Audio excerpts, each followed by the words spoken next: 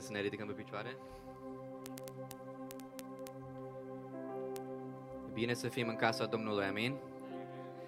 Haideți să cântăm, să rugăm și să lăudăm pe Domnul nostru, amen?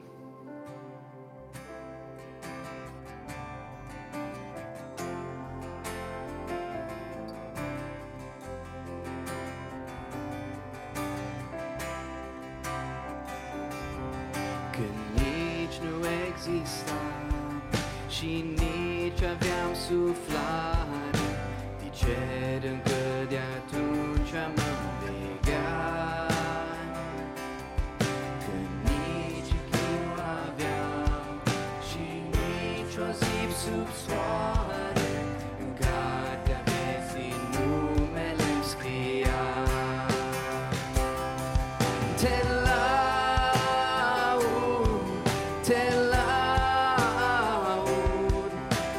laud că ce-ai iubit sufletul meu. Ești sfânt, ești drept, ești bun, ești mare. Te laud că-și numai Tu ești Dumnezeu.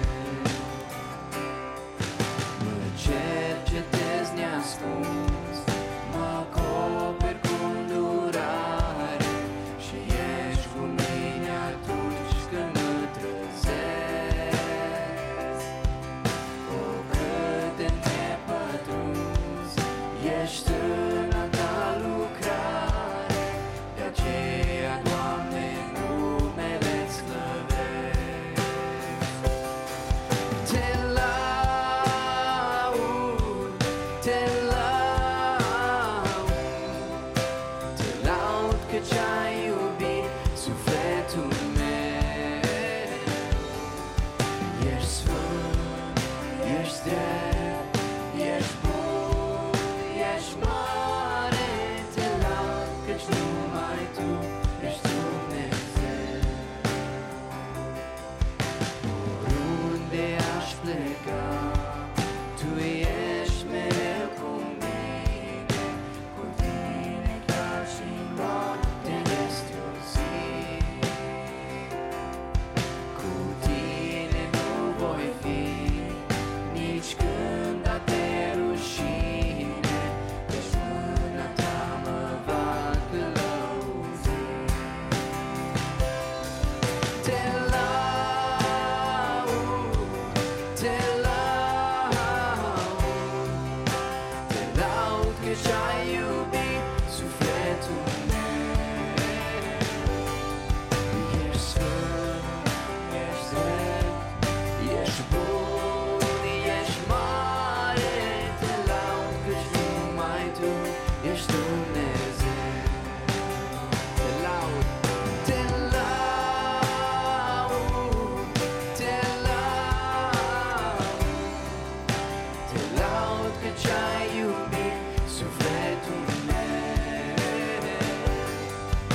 Ești sfânt, ești drept, ești bun, ești mare. Te laud căci numai Tu ești Dumnezeu. Domnul meu, mă cred în Tine. Tu ești stânca mea și ajutorul meu. Domnul meu, te am numai pe Tine. Doamne, ești al meu și eu sunt tot al Tău. În prezența Ta, o, Doamne, e pace. În prezența Ta, o, Doamne, e liniște. În prezența Ta, Doamne, îmi dai putere ca să trec prin încercare mai ușor. Domnul meu, mă cred în Tine. Tu ești stânca mea și ajutorul meu. Domnul meu, te am numai pe Tine. ești al meu și eu sunt tot al tău. Doamne, fă-mă în prezența ta să intru. Doamne, fă-mă să iubesc prezența ta. Vreau de acum numai ție și prezența tale glorie să-i dau. Domnul meu, mă cred în tine, tu ești stânca mea și ajutorul meu. Domnul meu, te am numai pe tine. Doamne, ești al meu și eu sunt tot al tău.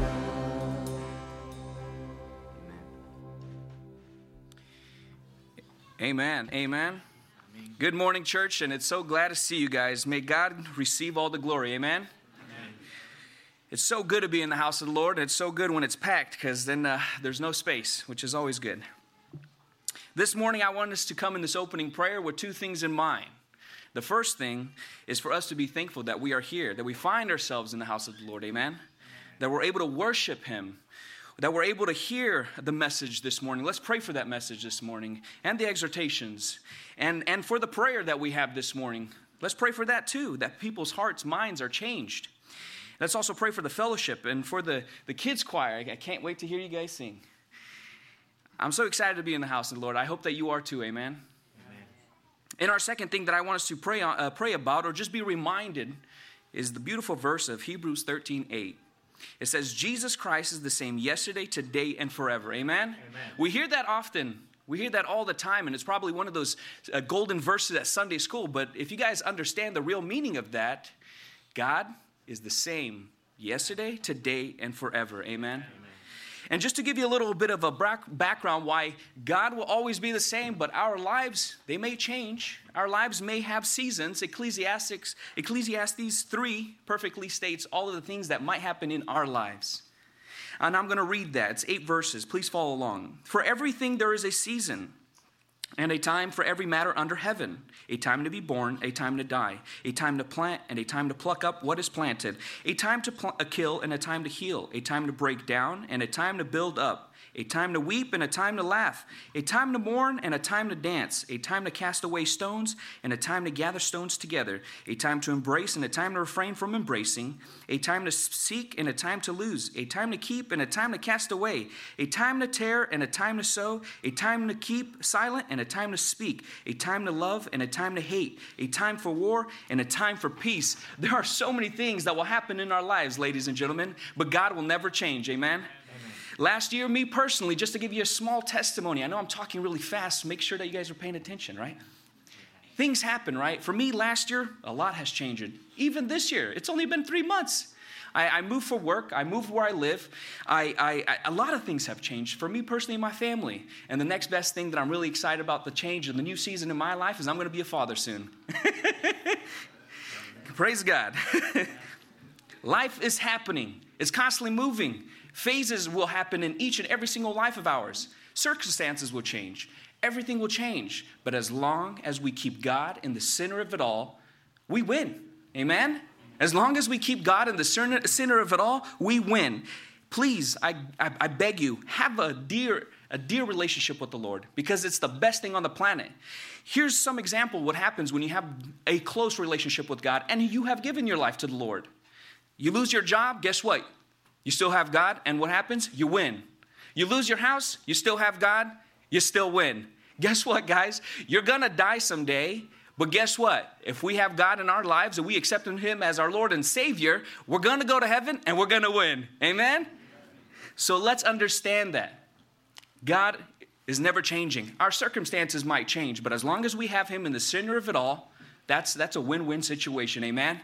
So just to remind you guys, once again, Let us pray for the message this morning. Let's pray for the kids' choir this morning, that their hearts sing. Amen? For the church, the message, the worship, everything involved that's going to happen this morning, and especially Chino. What a wonderful opportunity to come in the presence of God, to be reminded of what he did on the cross. Amen? And with that, let us not forget that our circumstances might change, but God will forever remain the same. Let us pray together. Amen. God, we come before him. We just want to thank you.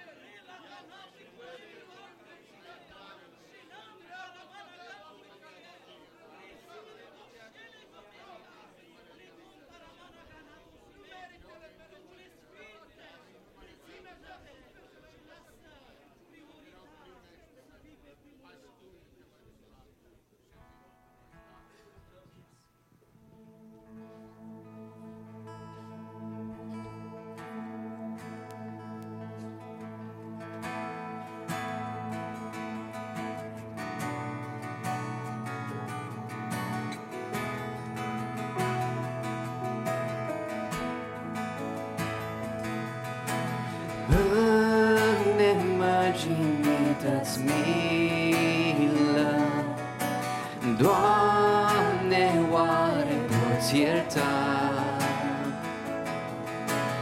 marea și adâncă mină și păcatul m-a luat.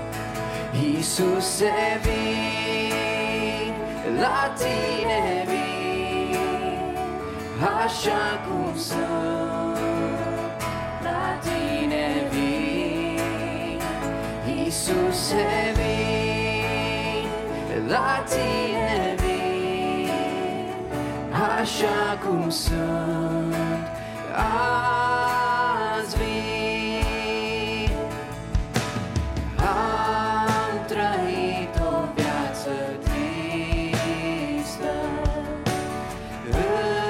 înfruntând mânia ta. Inima-mi stătea închisă când a ta însângera. Iisuse, vin, la tine vin, așa cum sunt, la tine vin. Iisuse, vin, la tine vin, așa cum sunt, azi vin. O, Iisuse, vreau din suflet ție să mă dau pe veci. Luminează al meu cuget, de la mine să nu pleci.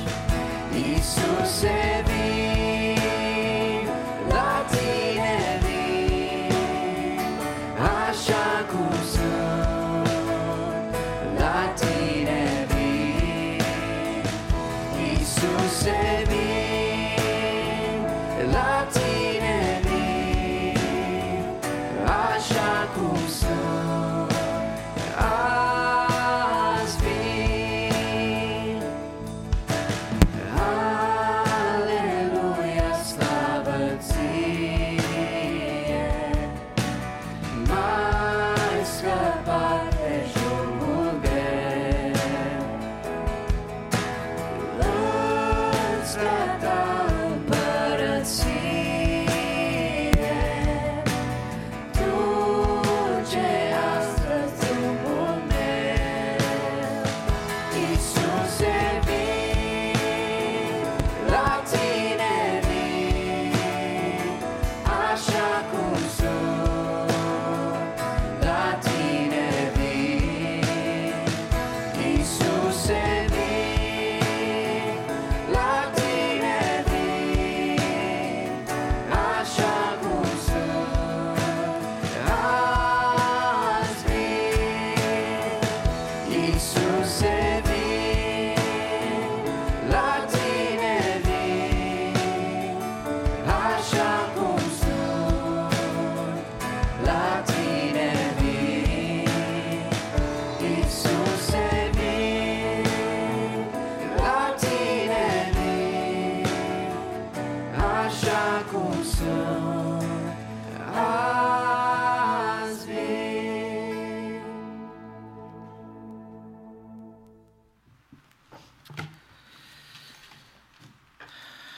Binecuvântat să fie Dumnezeul nostru la care noi venim în această dimineață. Dar noi venim la El în dimineața aceasta și suntem pe deplin convinși că El este prezent în mijlocul nostru după promisiunea sa. Lăudat să fie Domnul! Și după cuvântul care l-am auzit în dimineața aceasta, că Iisus Hristos este același ieri, azi și în veci. Binecuvântat să fie Dumnezeu! Este minunat să ne găsim în casa lui Dumnezeu. Vom veni înaintea Domnului în dimineața aceasta să purtăm în rugăciune pe cei care trec prin suferință. Aș vrea să știm cu toții că boala, neputința și moartea sunt consecințe ale căderii omului în păcat. Biblia ne arată cauzele acestor lucruri. Păcatul care a afectat natura noastră, atât cea spirituală cât și cea fizică. Dacă urmările păcatului sunt grave, Dumnezeu a elaborat un plan de răscumpărare care prevede pentru păcat iertare, pentru moarte învierea și viața veșnică și pentru boală vindecare. Glorificat să fie Dumnezeu! Planul lui Dumnezeu de vindecare ne este dezvăluit în mai multe moduri în Biblie. Prima este declarația personală a lui Dumnezeu. În Exodul, capitolul 15, versetul 26, cuvântul Domnului spune în felul următor: El a zis, adică Dumnezeu. Dacă vei asculta cu luarea minte glasul Domnului Dumnezeului tău, dacă vei face ce este bine înaintea Lui și dacă vei asculta de poruncile Lui și dacă vei păzi toate legile Lui, nu te voi lovi cu niciuna din bolile cu care am lovit pe egipteni, căci eu sunt Domnul care te vindecă, binecuvântat să fie Dumnezeu. Dumnezeu promite sănătate și vindecare pentru poporul Său, dacă ei rămân credincioși legământului și poruncilor sale. Aici găsim dubla porunca a lui Dumnezeu și anume, eu nu te voi lovi cu niciuna din bolile Egiptului, și în al doilea rând, a doua este aceea, eu sunt Domnul care te vindecă, binecuvântat să fie Dumnezeu. În tot Vechiul Testament am găsit că Dumnezeu a căutat să fie vindecător pentru poporul Său, ori de câte ori ei au căutat cu seriozitate fața Domnului și să asculte de cuvântul Său. Și avem exemple nenumărate, găsim în Psalmul 103 că Dumnezeu este acela care îți vindecă toate bolile tale, El este acela care te ridică, binecuvântat să fie Dumnezeu. Și găsim că și împăratul Ezechia, când a fost bolnav, s-a întors cu fața la perete, a plâns, s-a rugat lui Dumnezeu și Dumnezeu i-a ascultat rugăciunea și l-a vindecat și i-a mai adăugat 15 ani la viața lui. Găsim deci multe exemple care ne pot întări credința că Dumnezeu a fost și este vindecător pentru poporul Său. Apoi, activitatea Domnului Iisus Hristos ca Fiul al lui Dumnezeu întrupat. Domnul Iisus a reprezentat cu cinste natura și caracterul lui Dumnezeu. În Coloseni 1:15 cuvântul spune, El este chipul Dumnezeului celui nevăzut, cel dintâi născut din toată zidirea, binecuvântat să fie Dumnezeu. Lucrările sale ale Domnului Iisus Hristos când a fost pe pământ erau învățarea și predicarea cuvântului lui Dumnezeu, predicarea pocăinței și a binecuvântărilor împărăției lui Dumnezeu și vindecarea bolilor, infirmităților și neputințelor, dezvăluind prin aceasta scopul și inima lui Dumnezeu de a vindeca pe toți cei bolnavi și apăsați de diavolul. Apoi, în al treilea rând, ispășirea Domnului Iisus Hristos. Moartea sa pe cruce este completă și suficientă pentru răscumpărarea ființei umane în întregime, trup, suflet și duh. Binecuvântat să fie Dumnezeu! Prorocul Isaia, în capitolul 53, ne arată în versetele 4 și 5 cuvintele acestea care sunt deosebite, care ne întăresc credința și care ne arată că toate suferințele noastre au fost purtate de Domnul Iisus Hristos. Totuși, El suferințele noastre le-a purtat și durerile noastre le-a luat asupra Lui. Și noi am crezut că este pedepsit, lovit de Dumnezeu și smerit, dar El era străpuns pentru păcatele noastre, zdrobit pentru fără de legile noastre. Pedeapsa care ne dă pacea a căzut peste El și prin rănile Lui suntem tămăduiți, binecuvântat să fie Dumnezeu. Avem acest verb pus la prezent, un prezent continuu, atunci, acum și în viitor. Prin rănile lui Dumnezeu, a Domnului Iisus Hristos, suntem tămăduiți, binecuvântat să fie Domnul.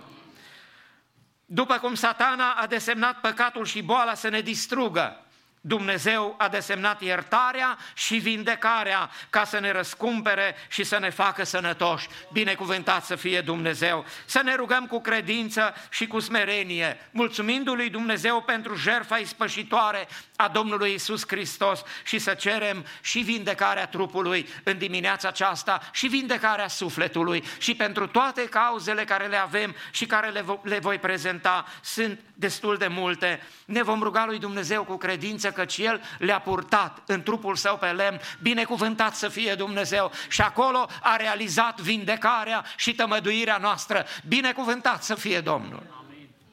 Suntem anunțați că sora Aurora Birișan trece printr-o încercare de sănătate și este la spital. Domnul Iisus să se atingă de ea și să-i dea sănătate. Ne rugăm Domnului pentru sora Aurora Birișan. Avem familii care în această dimineață și persoane din biserică, dintre membrii bisericii, care îi purtăm în rugăciune, așa cum biserica obișnuiește în fiecare duminică, în fiecare săptămână, să purtăm un grup de 3-4 persoane înaintea Domnului, familii, ca să le prezentăm și Dumnezeu să le binecuvinteze. Ne rugăm astăzi pentru fratele Semeniuc David, pentru familia Sfrângeu Alex și Ana, pentru familia Sfrângeu Joseph și Jacqueline. Domnul să-i binecuvinteze. Pentru fratele Moise ne rugăm în această zi, fratele păstor care a plecat în Nashville, Tennessee, fiind invitat la un eveniment în biserica de acolo. Au alegeri de păstor, confirmarea păstorului după 4 ani și fratele Moise, fiind chairman de la bordul românesc de la Church of God, a fost necesar ca să participe la această întâlnire. Ne rugăm pentru succesul lucrării de la Nashville și ne rugăm pentru fratele Moise ca Domnul să-i dea binecuvântare în lucrare și la întoarcere spre casă. Avem mai multe cauze care să le amintim în această dimineață. Sora Dana Brazovan din Phoenix, Arizona, a fost diagnosticată cu cancer la colon. Să ne rugăm ca Domnul să se atingă de sora Dana Brazovan. Ne rugăm pentru copilul Lucas Dumbrăvician, un nepot al sorei Geta Antone din Atlanta. Trebuie să ia insulină zi și noapte, a fost și în comă diabetică. Să ne rugăm ca Dumnezeu să rezolve această problemă, că la El sunt toate posibilitățile. Ne rugăm Domnului pentru fratele George Hurduc din biserica noastră, care este diagnosticat de mai mult timp cu cancer pulmonar, acum este în stadiu 4 și face chemoterapie care deja nu mai lucrează, este răspândit în corp cancerul. Să ne rugăm ca Dumnezeu să se atingă de el, că Dumnezeu are toate posibilitățile. Binecuvântat să fie Domnul. O familie a pierdut o sarcină și ei sunt chinuiți de gândul că și a doua sarcină se va pierde. Cer ajutor în rugăciune, să ne rugăm ca Domnul să îi binecuvinteze și să dea mântuire acestei familii din Sacramento care cere ajutor în această direcție. O persoană este atacată spiritual și cere ajutor în rugăciune. Ne rugăm Domnului pentru fratele Daniel Vițălar din Austria, care este bolnav de cancer. O familie din România, Ursulean, Cornel și Angelina, și-au pierdut fiul de 15 ani, care a murit deodată, subit.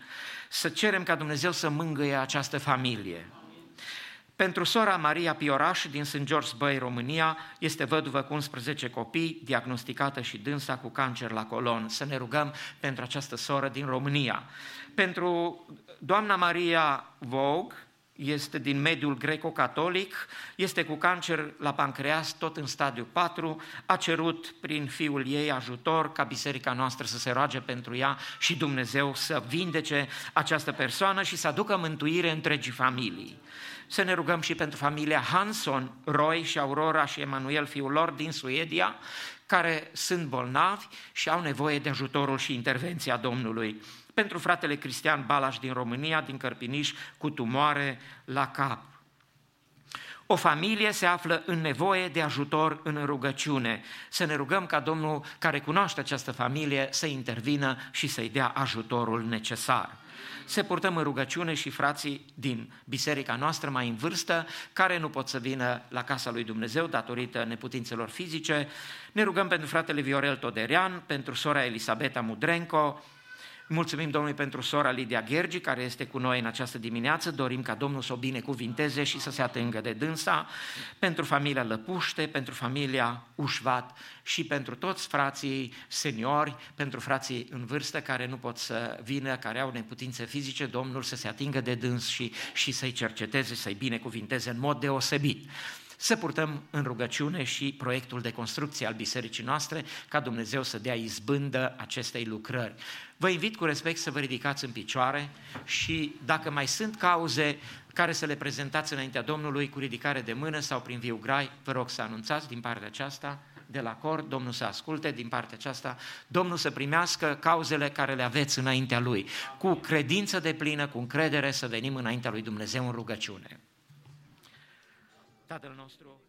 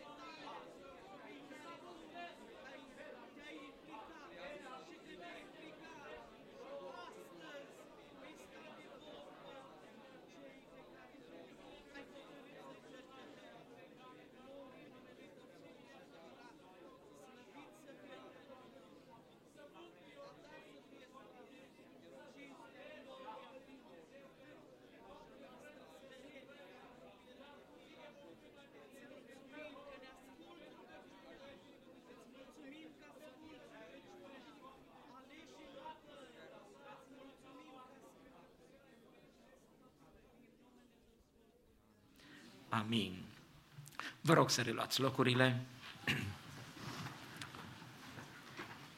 Mă rog ca Domnul să binecuvinteze în dimineața aceasta pe toți care ați ales să fiți prezenți în casa lui Dumnezeu.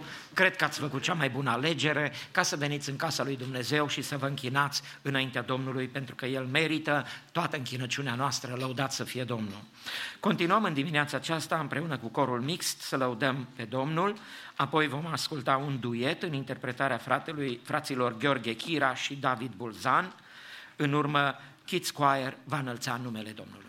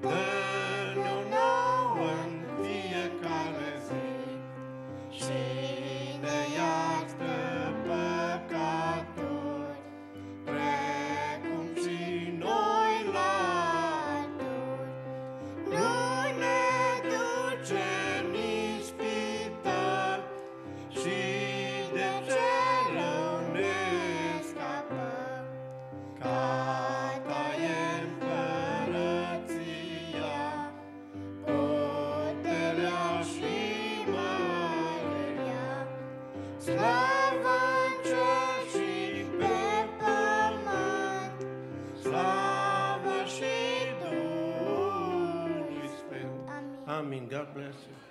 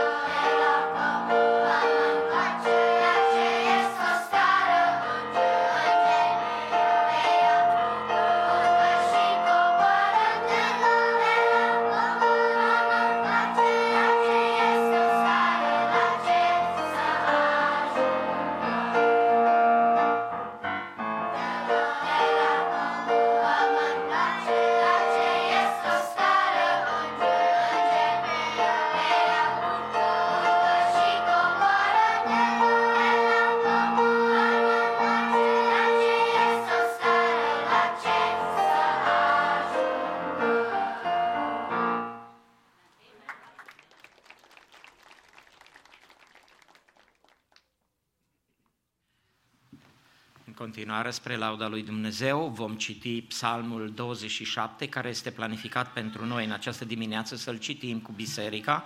Fratele Sam Mihuleț îl va citi în limba engleză. Vă invit respectuos să vă ridicați în picioare, să dăm cinste cuvântului lui Dumnezeu.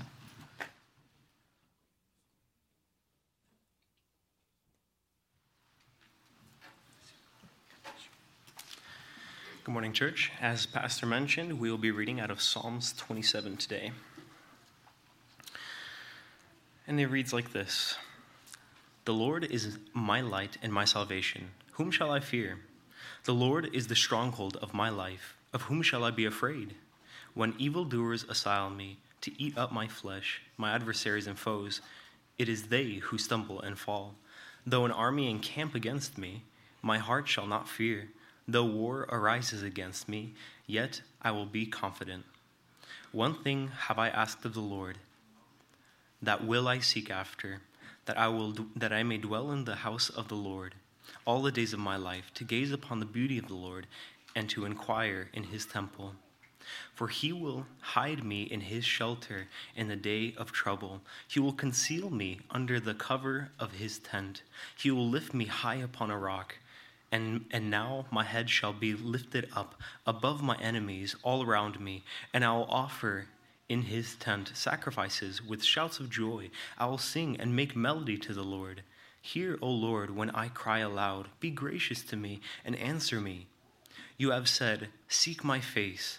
My heart says to you, your face, Lord, do I seek. Hide not your face from me. Turn not your servant away in anger.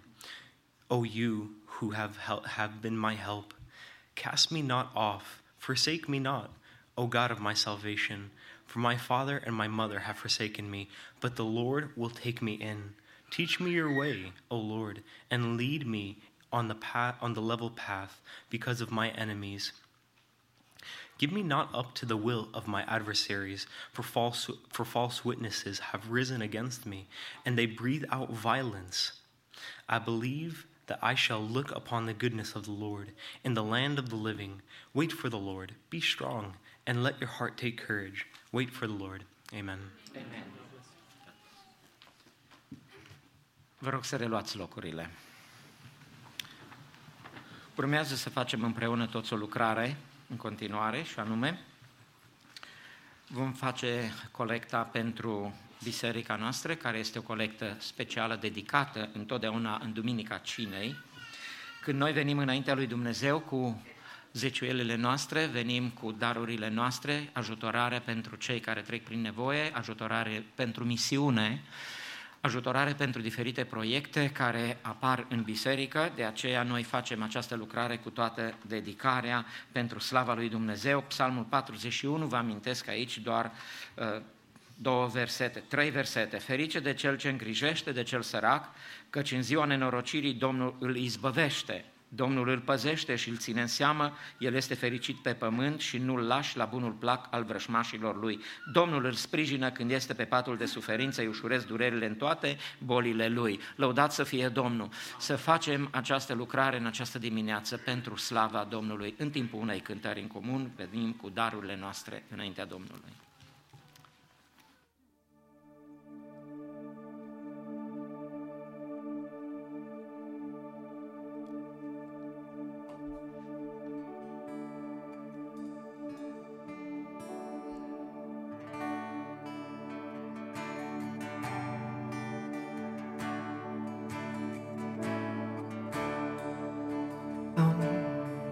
How deep the Father's love for us, how vast beyond all measure, that He should give His only Son and make a wretch His treasure. How great the pain of searing loss, the Father turns His face away, as wounds which mar the chosen one bring many sons to glory. Behold the man upon the cross, my sin upon His shoulder. Ashamed I hear my mocking voice call out among the scoffers. It was my sin that held Him there until it was accomplished. His dying breath has brought me life. I know that it is finished. I will not boast in anything,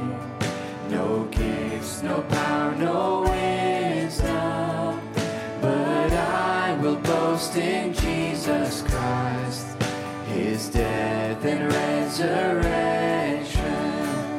Why should I gain from his reward? I cannot give an answer, but this I know with all my heart: his wounds have paid my ransom. Why should I gain from his reward? I cannot give an answer, but this I know with all my heart: his wounds have paid my ransom.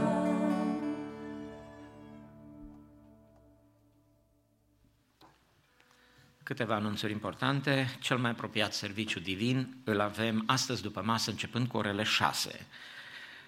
Vreau să fac de cunoscut, așa cum s-a anunțat și în duminica trecută, programul săptămânal pentru toate repetițiile și pentru întâlnirea noastră. Luni seara, grupele de ucenicizare, Bible Study, toate vor avea loc luni, deci în aceeași seară în locurile care le sunt programate. Marți seara, 2 grupe de laudă se întâlnesc, miercuri seara avem serviciu divin la ora 7, paralel Kids Choir și Youth Choir au repetiții. Joi, un grup de laudă, condus de fratele Dariu, se întâlnește de la 5:30 p.m. și de la ora 19 corul mixt al bisericii are repetiție. Vineri seara avem Youth Night. Duminica viitoare, de la 9 la 10, cred, orchestra face repetiție și apoi de la ora 10 biserica se întâlnește aici în sanctuar și la 6 după masă de asemenea. Vreau să fac de cunoscut că duminica viitoare, în 14 martie, se schimbă ora la programul de vară. Ceasul se dă înainte, se doarme o oră mai puțin.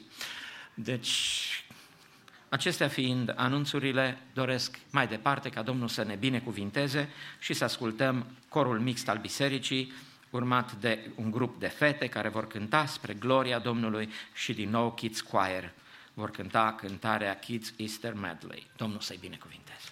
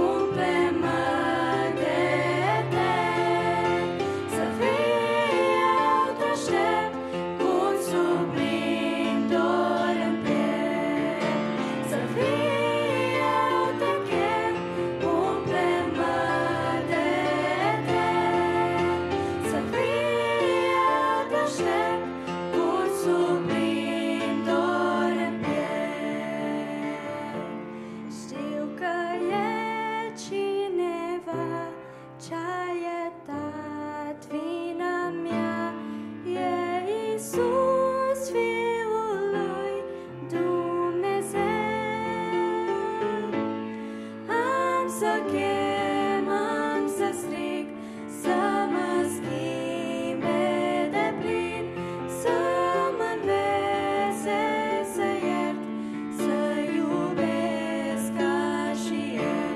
Știu că e cineva ce-a iertat vina mea, e Iisus, Fiul lui Dumnezeu.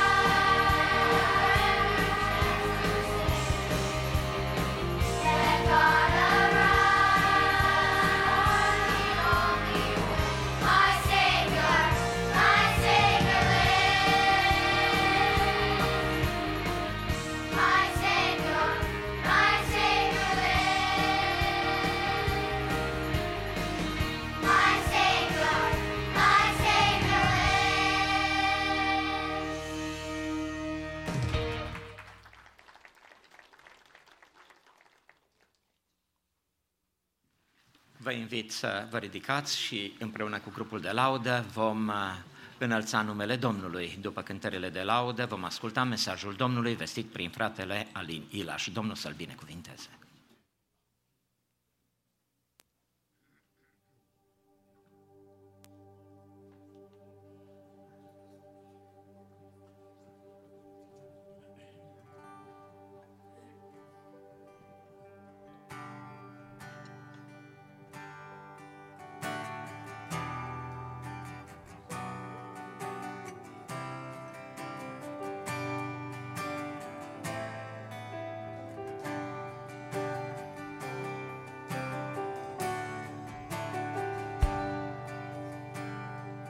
Sus de toate puterile,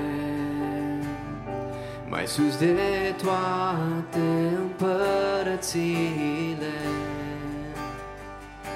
mai sus de toate creația acestei lumi. Ai fost de la început și-n veci rămâi.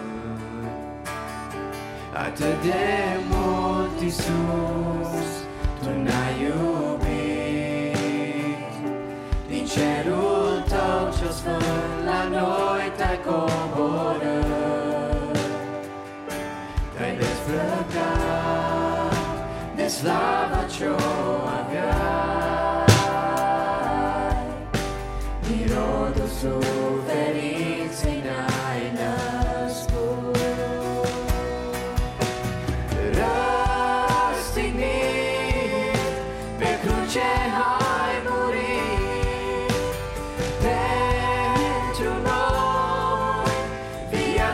Ți-ai jertfit piatră grea, nu te-a putut ține.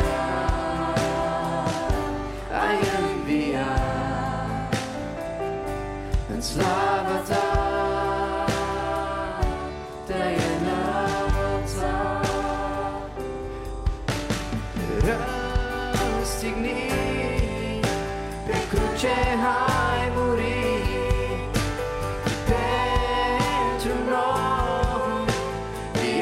Ți-ai jertfit piatră grea, nu te-a putut ține. Ai înviat în slava Ta, Te-ai înălțat. Above all powers, above all kings, above all nature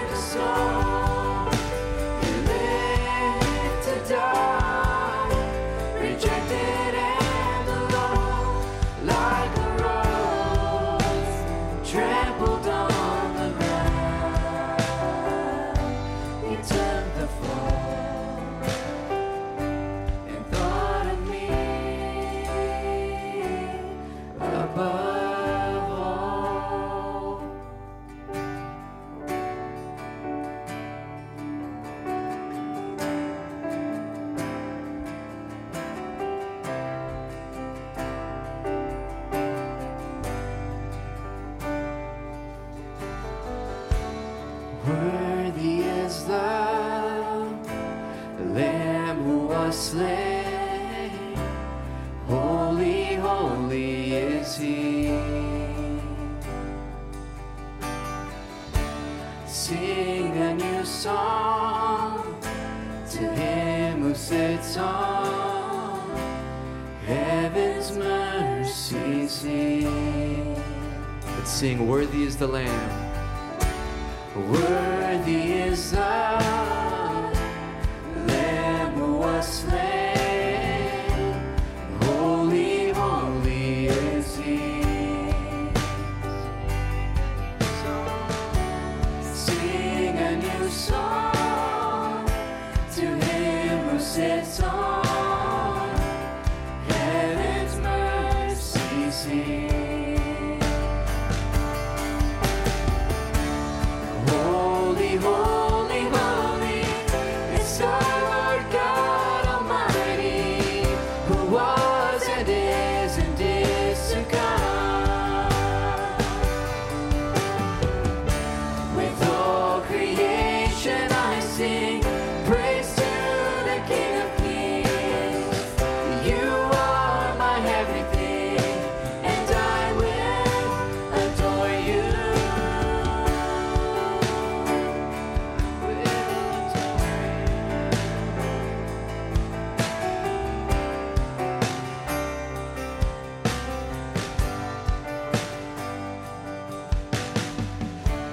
Clothed in rainbows of living color, flashes of lightning, rolls of thunder. Blessing and honor, strength and glory and power be to you, the only wise King. Holy, holy, holy is our Lord God Almighty, who was and is to come. With all creation I sing praise to the King of Kings. You are my everything, and I will adore you. Will adore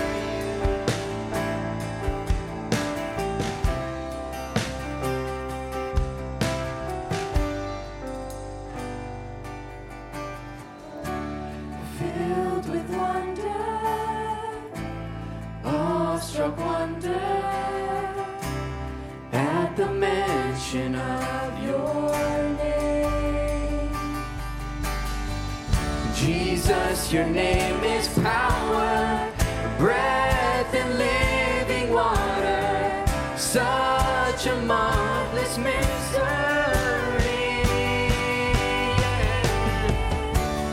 Holy, holy, holy is the Lord God Almighty, who was and is to come. With all creation I sing praise to the King of Kings. You are my everything, and I will adore you. Holy, holy, holy is the Lord God Almighty, who was and is to come. With all creation I sing praise to the King of Kings. You are my everything, and I will adore you.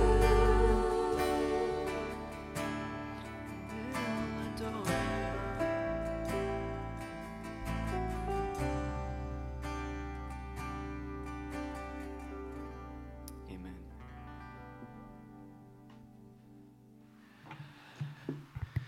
Sfânt, sfânt, sfânt este Dumnezeul nostru.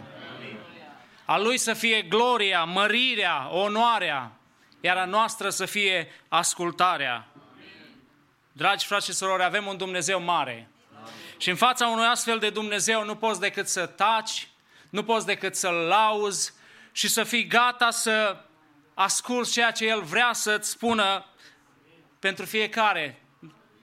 Dragii mei, aș vrea să deschidem cuvântul lui Dumnezeu în dimineața aceasta, care se găsește la 1 Corinteni, capitolul 11, începând cu versetul 17 până la 22. 1 Corinteni 11, de la 17 până la 22. Paginile din Sfânta Scriptură 1121. Cuvântul lui Dumnezeu spune așa, despre cina Domnului.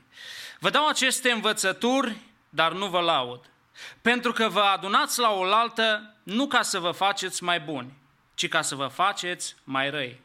Mai întâi de toate, aud că atunci când veniți la adunare, între voi sunt dezbinări și în parte o cred.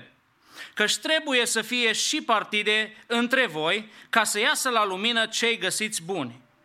Când vă adunați, dar în același loc, nu este cu putință să mâncați cina Domnului. Fiindcă atunci când stați la masă, fiecare se grăbește să-și ia cina adusă de el înaintea altuia, așa că unul este flămând, iar altul este beat.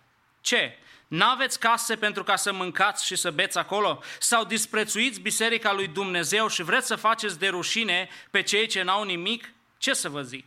Să vă laud? În privința aceasta nu vă laud. Amin. Vă invit să ocupați locurile.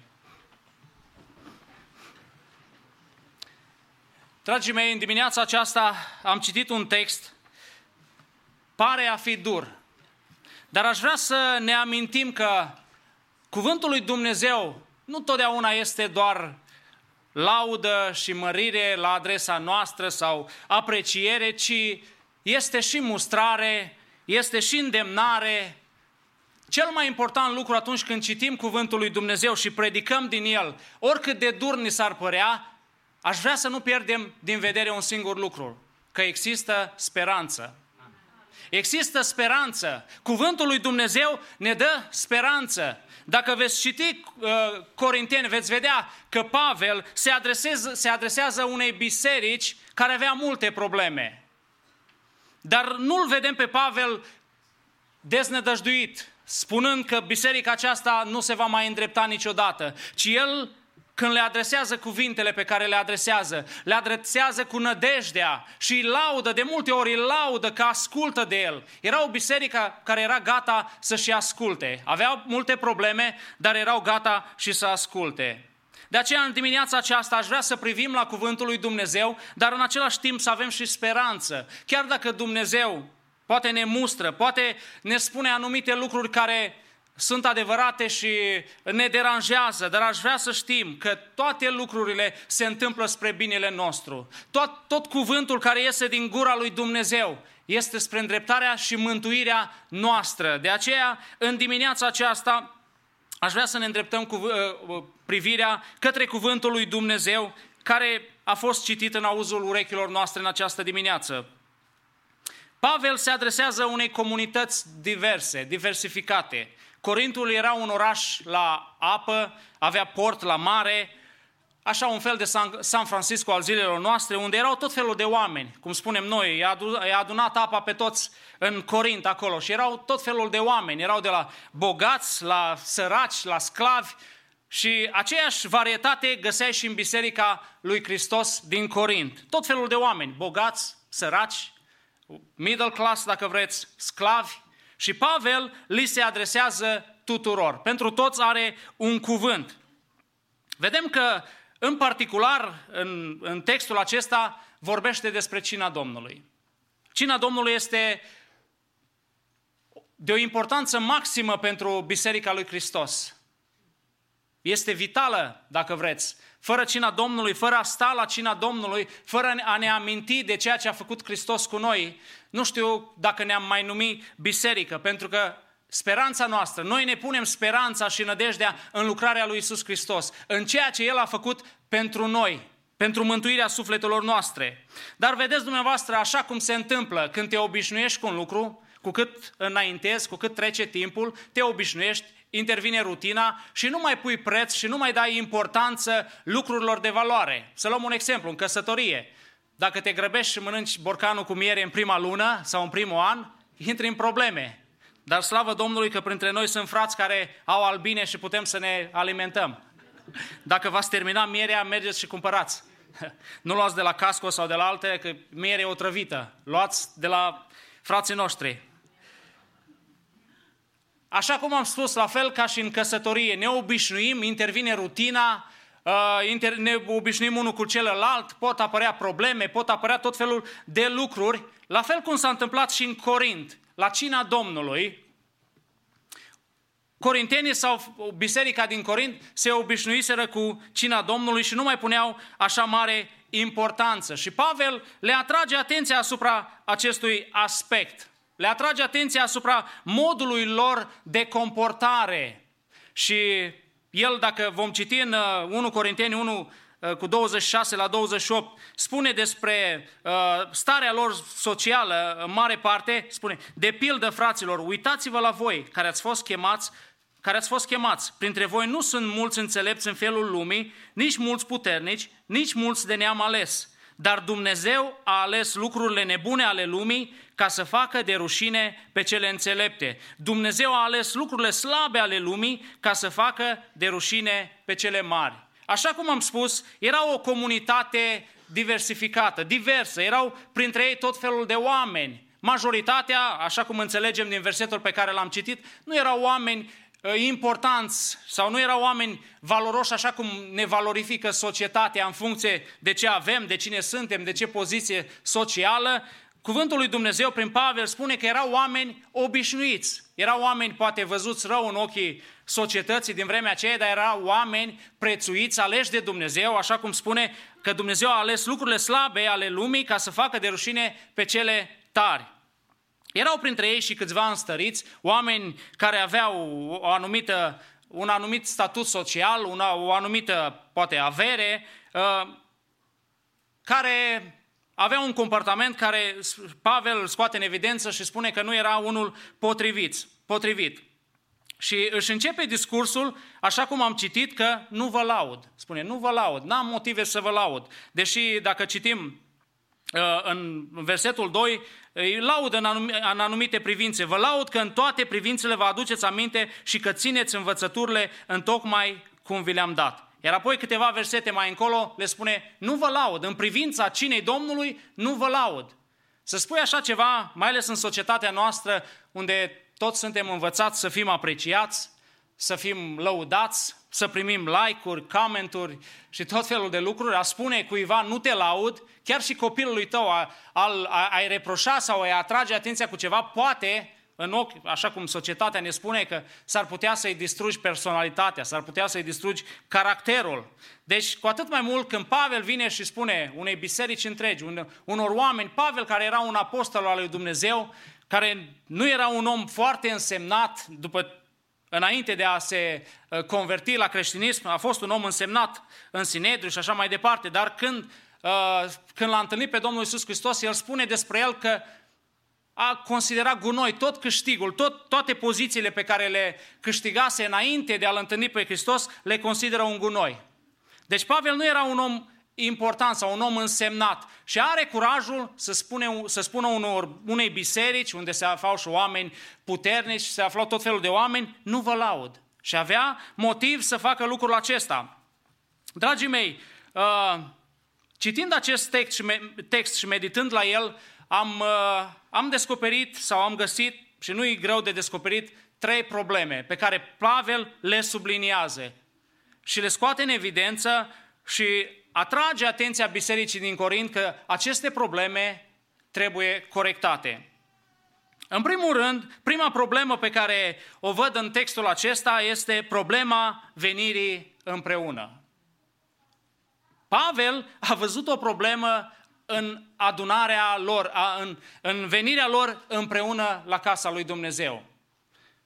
Stai și te întrebi, cum să fie o problemă când mă duc la casa lui Dumnezeu? Cum să vadă Pavel o problemă când frații se adună? Dar e un lucru bun când frații se adună. E un lucru bun când biserica se adună. Da, în mod normal, așa ar fi de dorit să fie un lucru bun. Dar Pavel vine și spune, vă adunați la oaltă nu ca să vă faceți mai buni.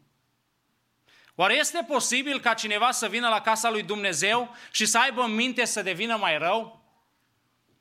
Noi spunem, nu-i posibil. Dar uitați-vă că și atunci, ca și acum, sunt tot felul de oameni care poate uită care este scopul venirii la casa lui Dumnezeu. Și poate fac din venirea la casa lui Dumnezeu un moment de a-și rezolva anumite probleme cu alții, un moment de a face altceva și uită scopul venirii la casa lui Dumnezeu. Și Pavel le spune, voi când veniți împreună, voi când vă adunați, voi nu vă adunați ca să vă faceți mai buni, ci vă adunați ca să vă faceți mai răi. Și rezultatul, spune el, este unul dezastruos. În 1 Corinteni 11:21, a doua parte. Așa că unul este flămând, iar altul beat. Acesta era rezultatul întâlnirilor lor. Unul pleca flămând, altul sătul și altul beat. Deci, oamenii care veneau, sau frații care veneau la biserică, care veneau pentru părtășie, plecau acasă cu problemele nerezolvate, cu problema sufletului nerezolvată. Atunci nu era problema venirii împreună, nu se punea problema ca oamenii să nu vină împreună, așa cum poate noi avem problema asta astăzi. Foarte greu ne adunăm sau foarte greu oamenii mai sunt dispuși să vină la biserică, mai ales acum cu pandemia, când fiecare are motiv și spune nu vin că mi-e frică, fac orice altceva, mă duc la shopping, mă întâlnesc cu prietenii, dar nu pot să vin la biserică că mă îmbolnăvesc. Și sunt oameni care gândesc în felul acesta. Eu nu zic să nu fim precauți sau să nu fim atenți, dar cred că nu trebuie să pierdem din vedere venirea noastră împreună, importanța venirii noastre împreună. Dragii mei, aș vrea în dimineața aceasta să privim către această problemă și să ne întrebăm fiecare, oare care e scopul pentru care vin eu la casa lui Dumnezeu?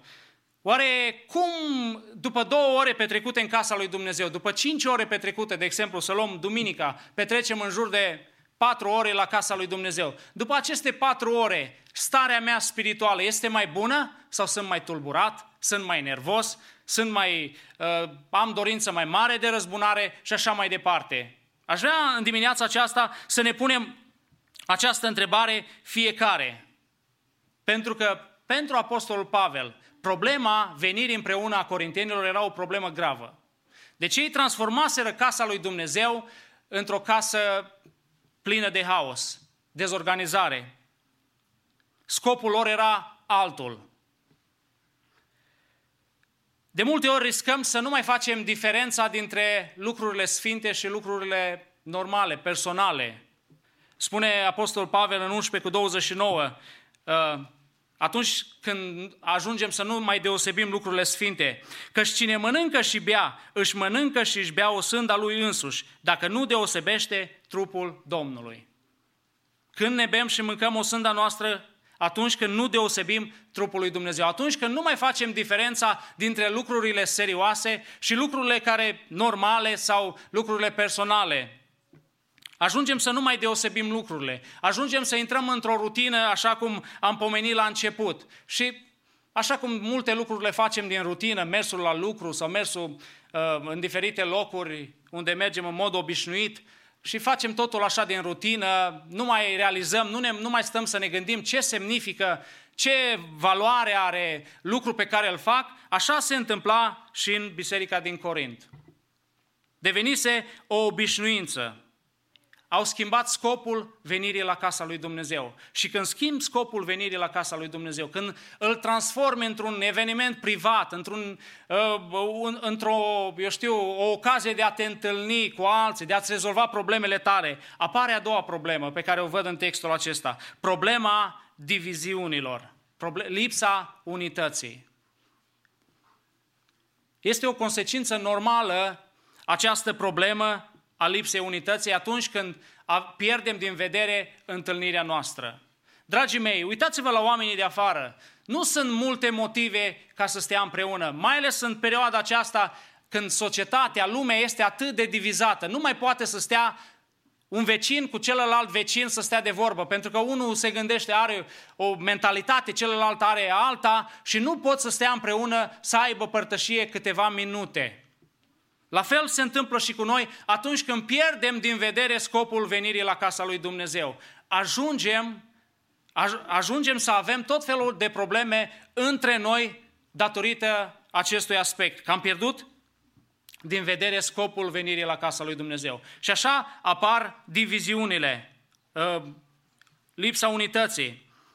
Spune Pavel, mai întâi de toate, în 1 Corinteni 11 cu 18, mai întâi de toate aud că atunci când veniți la adunare, între voi sunt dezbinări. Și în parte o cred, spune Pavel. Iată că nevegherea poate să aducă lucruri nedorite printre noi. Dragii mei, totodată Pavel vede un lucru pozitiv, aceste dezbinări care au loc, spune el, că sunt văzuți cei buni. Întotdeauna, într-o ceartă, este un vinovat și un nevinovat. Aproape întotdeauna. Și întotdeauna ies la iveală cei buni. Așa spune Pavel și dacă citim tot textul până la versetul 34, vedem că la urmă, când Dumnezeu cercetează lucrurile, cei găsiți vinovați, cei găsiți cu un comportament neadecvat atunci când vin la părtășie, sunt pedepsiți de Dumnezeu. Așa spune cuvântul lui Dumnezeu, nu o spun eu. De aceea, aș vrea să fim atenți la viața noastră, la modul nostru de a ne închina, la modul nostru de a prețui Biserica lui Hristos, la motivele pe care le avem ca să venim la casa lui Dumnezeu. Dragii mei, un adevăr pe care ne-l spune și Domnul Iisus este că întotdeauna vor fi diviziuni, întotdeauna vor fi certuri, întotdeauna vor fi dezbinări, pentru că există un dezbinator în lumea aceasta care asta face. Dezbină, se bagă acolo unde vede unitate, se bagă în familii, se bagă în societate, peste tot. Scopul este să producă haos, un fel de haos așa cum era în biserica din Corint, să nu se mai știe ce este, să nu se mai poată înțelege om cu om. Dar noi în dimineața aceasta aș vrea să fim atenți la lucrul acesta. Domnul Iisus ne avertizează în Matei 10 cu 34 până la 37. Să nu credeți că am venit să aduc pacea pe pământ. N-am venit să aduc pacea, ci sabia, căci am venit să despart pe fiul de tatăl său, pe fiica de mamă sa și pe nora de soacră sa. Și omul va avea de vrăjmași chiar pe cei din casa lui. Apoi în Matei 24 cu 9 până la 13. Atunci vă vor da să fiți chinuiți și vă vor omorî. Și veți fi urâți de toate neamurile pentru numele meu. Atunci mulți vor cădea, se vor vinde unii pe alții și se vor urî unii pe alții. Se vor scula mulți proroci mincinoși și vor înșela pe mulți. Și din pricina înmulțirii fără de legii, dragostea celor mai mulți se va răci. Dar cine va răbda până la sfârșit va fi mântuit. Doamne, ajută-ne! Ajută-ne să fim noi aceia care răbdăm până la sfârșit. Și celelalte epistole vorbesc despre vremurile din urmă, că în vremurile din urmă va fi multă dezbinare, multă ceartă, mulți oameni cu care nu te vei putea înțelege, oameni care își vor urmări propriul lor scop și prin urmărirea propriului lor scop vor produce multă dezbinare. De aceea aș vrea cuvântul lui Dumnezeu să lucreze în inima noastră și să ne îndrepte inima unul către celălalt, să ne privim așa cum Hristos ne privește. Dragii mei, în perioada pandemiei știm cu toții că la început nu am putut serba cina Domnului. Și câtă tulburare nu s-a produs în poporul lui Dumnezeu. Câtă tulburare nu s-a produs în mediul online. Peste tot a fost tulburare. Devenise o stare, o tensiune. Vorbeam cu colegi de mei care sunt implicați în slujire. Ce tensiune! Mergeau la oameni să dea cina, unii nu voiau, alții voiau, mai ales în România încă se obișnuiește și nu văd un lucru greșit, fiecare, după cum înțelege, serbeau din același pahar și unii nu voiau să treacă la păhărele și așa mai departe. Tot felul de lucruri care au dus la o dezbinare. Și vă întreb eu, mai putem considera un astfel de eveniment cina Domnului când astfel de lucruri se întâmplă între noi?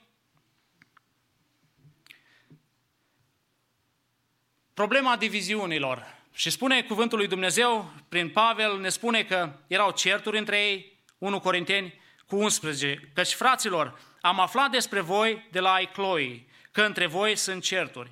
Apoi gelozie, invidie, 1 Corinteni 3 cu 3, pentru că tot lumești sunteți. În adevăr, când între voi sunt zavistii, adică gelozie, invidie, certuri și dezbinări, nu sunteți voi lumești și nu trăiți voi în felul celorlalți oameni.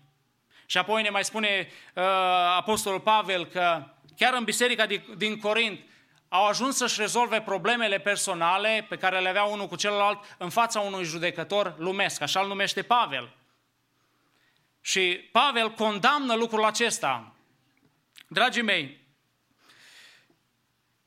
în Corint era o obișnuință să se dea, cineva bogat, cineva care avea o anumită poziție socială, să dea tot felul de, să facă tot felul de întâlniri unde să invite oameni. Și scopul acestor întâlniri era să-și arate el ce are, statutul lui social, să se impună în societatea din Corint. Dar Pavel vine și le spune că nu pot să facă lucrul acesta, nu pot să confunde cina Domnului, întâlnirea, cu astfel de întâlniri pe care le aveau ei în casele lor. Și vine și le atrage atenție. Apoi un alt lucru pentru care apăreau dezbinări erau că îi disprețuiau, cei bogați sau cei mai înstăriți disprețuiau pe cei care n-aveau nimic, care nu puteau să ofere mult, spune el. Sau disprețuiți biserica lui Dumnezeu și vreți să faceți de rușine pe cei ce n-au nimic?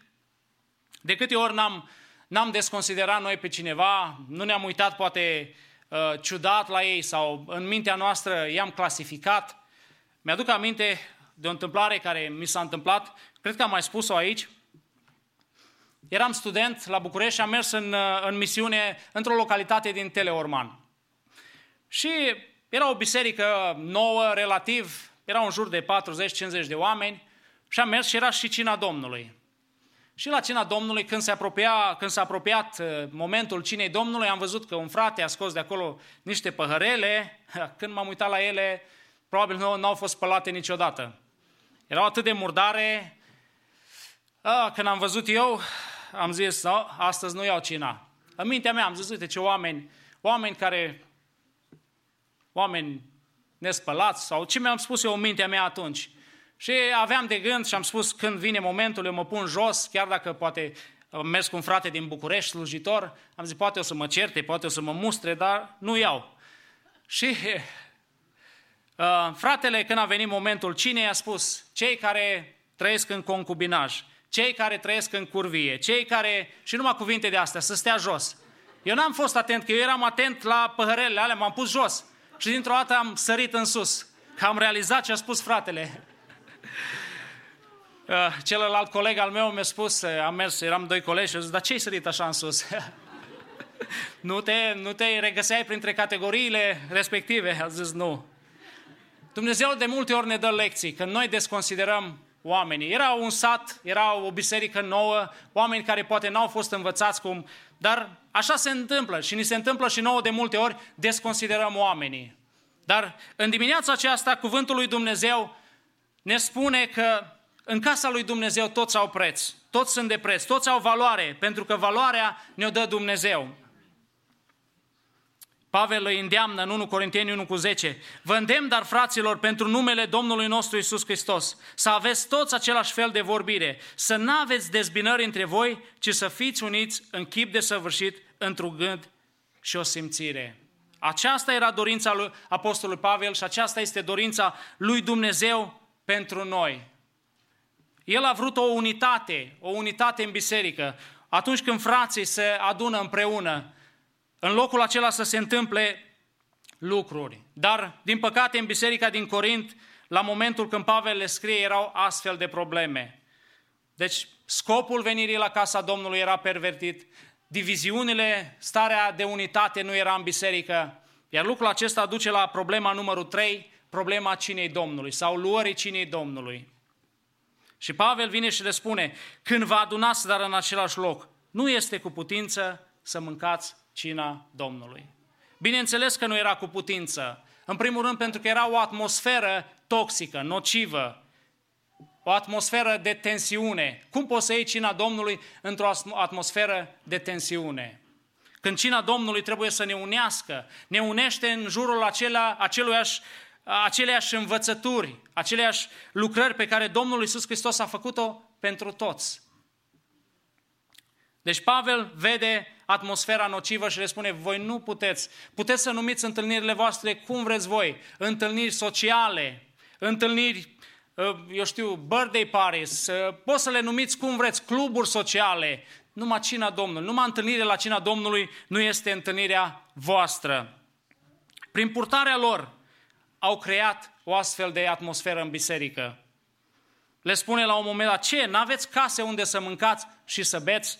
Dragii mei, acesta este un adevăr și pentru biserica din secolul 21. De multe ori transformăm întâlnirile și sunt la mod acum, așa atragi oamenii. Nu mai vin oamenii la biserică dacă nu transformi Biserica lui Hristos într-un club social, unde oamenii nu vor să audă cuvântul lui Dumnezeu, nu vor să se închină, vor să aibă doar părtășie, eu știu, la mâncare, la glume, la tot felul de lucruri, să se simtă bine, să spună, ei, m-am simțit bine astăzi.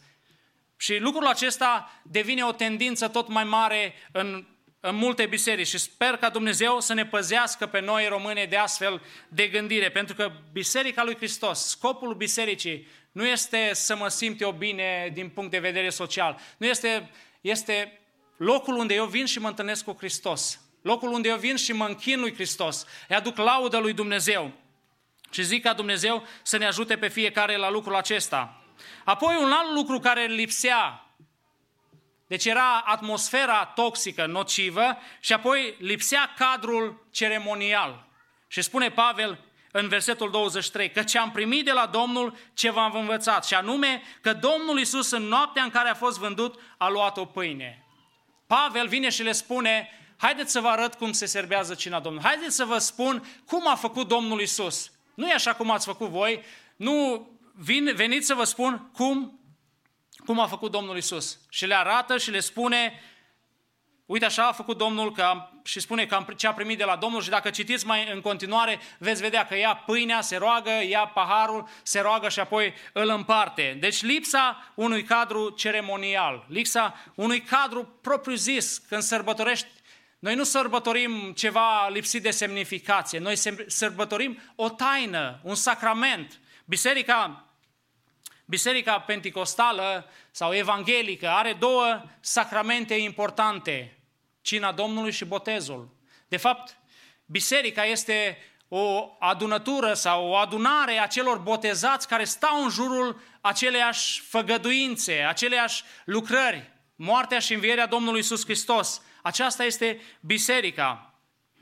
Dragii mei, poate ni se pare plictisitor și mai ales poate generațiile mai tinere nu mai suportă cadrul acesta oficial, cadrul acesta ceremonial, dar gândiți-vă când fostul președinte mergea undeva sau orice om important când merge într-un loc, înainte ca omul acesta să ajungă în locul respectiv, există un protocol, există un set de reguli, ca să nu se întâmple că vine omul important și se produce debandadă, dezastru, haos. Așa este și în casa lui Dumnezeu, regulile sunt bune, seriozitatea este bună, a privi la un eveniment ca acesta cu seriozitate este un lucru de dorit. Pentru că astfel putem ajunge să înțelegem semnificația acestui eveniment. Vedeți, multe biserici nu mai celebrează cina Domnului. Nu mai celebrează. Botezul nu mai este o mărturie publică. Ți-o faci acasă sau te duce undeva unde și nimeni nu știe că tu ai încheiat un legământ cu Domnul, nimeni nu știe că tu te-ai hotărât să îl urmezi pe Domnul. Dar vedem că lucrurile acestea, și Pavel le spune celor din Corint că lucrurile acestea au fost stabilite de Domnul Iisus Hristos. Și trebuie respectate cu strictețe. Aș vrea să trec rapid și să închei. Dragii mei, așa cum am citit, atmosfera din Corint nu era una bună. Au schimbat scopul, au apărut diviziunile, au apărut certurile între ei și apoi atmosfera de la cina Domnului era una rea, una toxică, una în care nu puteai să simți cu adevărat ceea ce a făcut Hristos pentru tine. Aș vrea acest lucru să fie o învățătură pentru noi. Că atunci când ne adunăm, în gândul nostru, în mintea noastră, să fie, mă duc să mă întâlnesc cu frații mei, mă duc să mă întâlnesc cu Hristos. Mă duc ca să fiu transformat de Hristos, să fiu eliberat de Hristos. Eram atent la lista care s-a citit la cauze și pe zi ce trece, lista aceasta se lungește. Tot mai mulți bolnavi, și mă uit și pe la alte biserici, lista crește. Dacă ne uităm, Pavel face o conexie între ceea ce se întâmplă în viața unora și cina Domnului. Spune în versetul 33, în versetul 30. Din pricina aceasta sunt între voi mulți neputincioși și bolnavi și nu puțin dorm. Cred că este momentul să ne cercetăm fiecare. Spune cuvântul lui Dumnezeu, tot prin Pavel, tot în textul acesta, că este de dorit să te cercetezi tu mai întâi, înainte să te cerceteze lui Dumnezeu, pentru că cercetarea lui Dumnezeu uneori poate fi dureroasă, poate lăsa urme în viața noastră. De aceea, în dimineața aceasta, aș vrea să privim la cina Domnului, să privim înapoi, nu la păcatele noastre, nu la viața noastră, ci privim înapoi la ceea ce a făcut Hristos pentru noi. Apoi privim înăuntru nostru, ne facem o cercetare, ne cercetăm viața, ne cercetăm atitudinile, comportamentul, așa cum Pavel critică comportamentul oamenilor din Corint. Noi privim înspre noi și ne facem o cercetare, apoi privim în sus, privim la relația noastră cu Dumnezeu, ne cercetăm relația noastră cu Dumnezeu, apoi privim în jurul nostru, la relația cu ceilalți. Este important, mai ales la cina Domnului. Apoi privim înainte, când ne aflăm la cina Domnului, privim și înainte, pentru că privim la venirea lui Iisus Hristos, la așteptata nădejde, că într-o zi va veni Hristos. Nu trebuie să pierdem din privirile noastre acest aspect. Apoi, în ultimul rând, privim în afară. A privi în afară înseamnă a spune vestea aceasta bună, a împărtăși și cu alții ceea ce a făcut Hristos pentru noi. Aș vrea în dimineața aceasta pentru noi a sta la cina Domnului, a sta la masa Domnului, a ne împărtăși cu trupul și sângele lui Dumnezeu, lui Domnul Iisus Hristos, să fie un lucru important pentru viața noastră. În această dimineață să privim cu seriozitate, să ne gândim bine la viața noastră, la modul nostru de a ne comporta și în dimineața aceasta să avem o dorință înaintea lui Dumnezeu. Doamne, vreau să fiu mai bun. Doamne, vreau să mă schimb, vreau să-mi schimb atitudinile, vreau să-mi schimb comportamentul meu față de frații mei, față de biserica ta, de lucrarea ta. Este un lucru greu, a te schimba este un lucru greu. Tot obișnuiesc să spun că un om se schimbă foarte greu, dar nu este imposibil, pentru că avem pe Dumnezeu, Duhul Sfânt, care lucrează în noi. Aș vrea în dimineața aceasta să stăm cu reverență înaintea lui Dumnezeu și mă rog ca Dumnezeu să ne binecuvinteze pe fiecare. Amin. Amin. Frați și surori, urmează ca să trecem la actul sfânt al cinei de taină. Pentru aceasta vă invit să vă ridicați în picioare și grupul de laudă să vină în față, să ne conducă în taină.